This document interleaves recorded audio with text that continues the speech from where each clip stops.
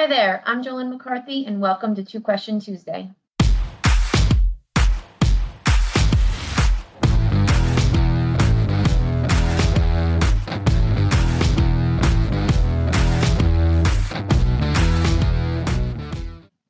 Each week, Two Question Tuesday answers randomly picked questions submitted by our clients.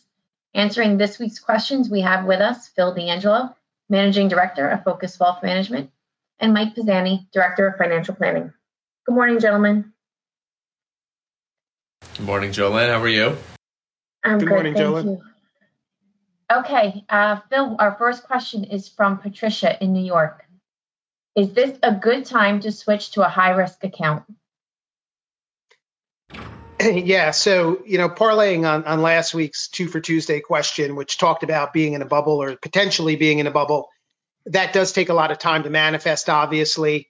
And you do have these extreme run-ups and you go parabolically upwards in bubble time periods, which, look, if we're at the start of a bubble, if we're in a bubble, this is going to get more bubblicious, if that's a word, before we get there. Is this the time to press your bets and go extremely aggressive? Not at all. In fact, I think, true contrarian to our nature, at our firm, we're actually taking a look at the opposite way and making people more conservative right now. I think that that's where you really have to start, again, pruning your gains, rebalancing your portfolios, buying some of last year's losers, which, by the way, have turned into this year's winners already. It's tough to judge, not even done with the first month, but that's typically what we see. So I would not be buying the groups of yesteryear that had such a terrific run, whether it's big tech, and you're actually seeing that in performance with value kind of leading a small cap and mid cap as well out of the chute. Emerging markets having a great time as well, outperforming the U.S. thus far. So no, now is not a time to press the bets, not a time to get more aggressive.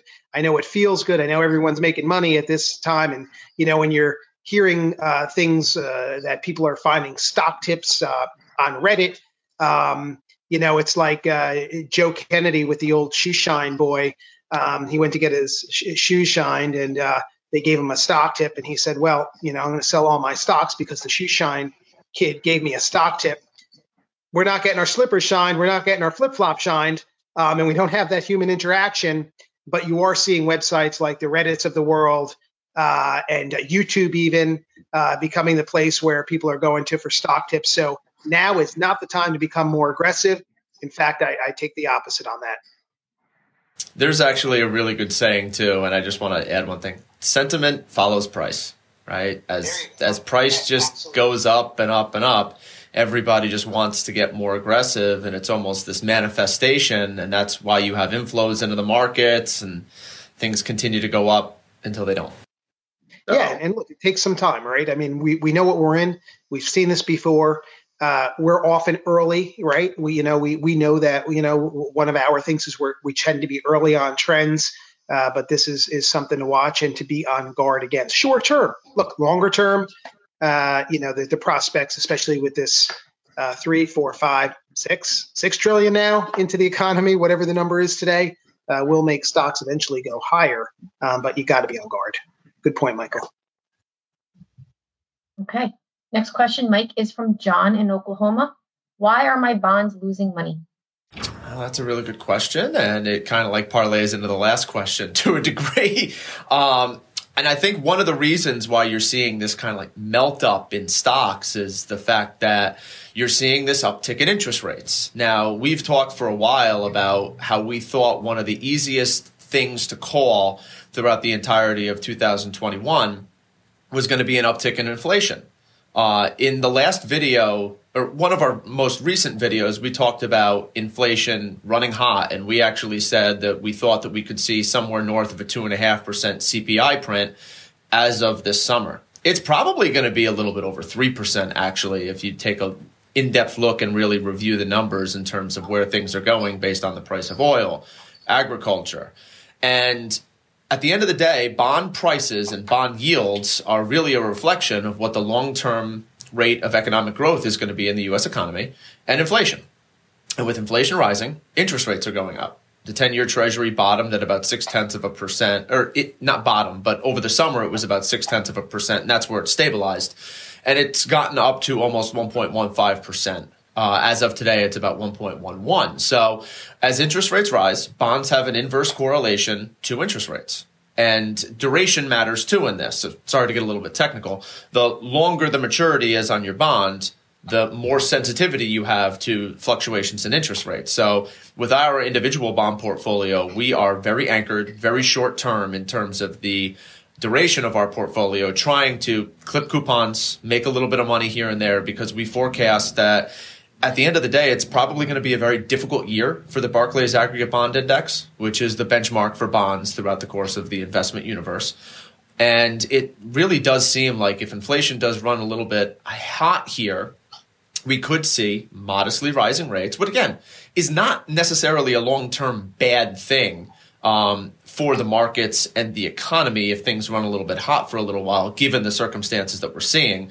One of the biggest negative aspects of how that kind of filters out could be at the end of the day if the Fed has to tighten too quickly, too early because inflation is too hot. So if you're able to generate some type of a positive rate of return in bonds right now this year, that's going to be a good thing, because with rising interest rates, that's very much a headwind to bond investors. You know, Mike, excellent points. And if you look at last year's return on the ag, what was last year's return on the ag? I'd have to look at. It's like 7 or 8%, right? Yeah, it was around 7. Yeah. So I forget these things quickly. Yeah, and this year, if you look at that return, and this year maybe you lose, down year to date, you're down 1. What do you lose? Maybe you go down 1.5% on the ag this year. Did you go down 2? Not really, but if you go down 1.5 and you have last year's 7% return, and you get your coupon, divide that by 2 years, and you're talking really average historical returns, right? So, maybe we see a little bit worse. Maybe that 10-year goes to $1.50. We predicted at the highest point. Maybe it goes a little bit higher, but you got to have those bonds in the portfolio for when stocks zag, right?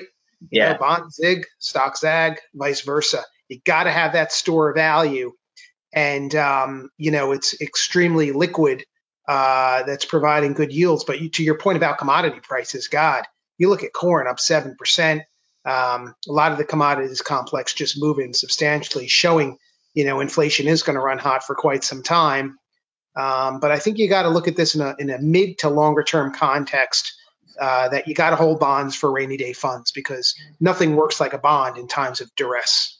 Yeah, and at the end of the day, if you have another month like March of 2020, not saying that we're going to have one right now, but at some point you're going to see declines in the market and sentiment will shift, and then people will be happy to have certain segments of bonds in their portfolio. So it's all that long-term balance that you have to maintain in terms of your risk tolerance in your portfolios. And to one other thing really quick to add, what you said before about the return on the ag last year and the price.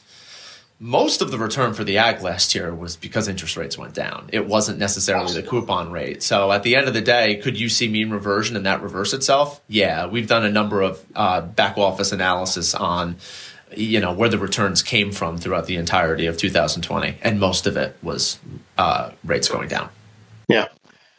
Thank you both for answering this week's question. If you have a question you'd like to submit, please email us at jmccarthy@focusedwealthmgmt.com. Stay safe, and we'll see you next week.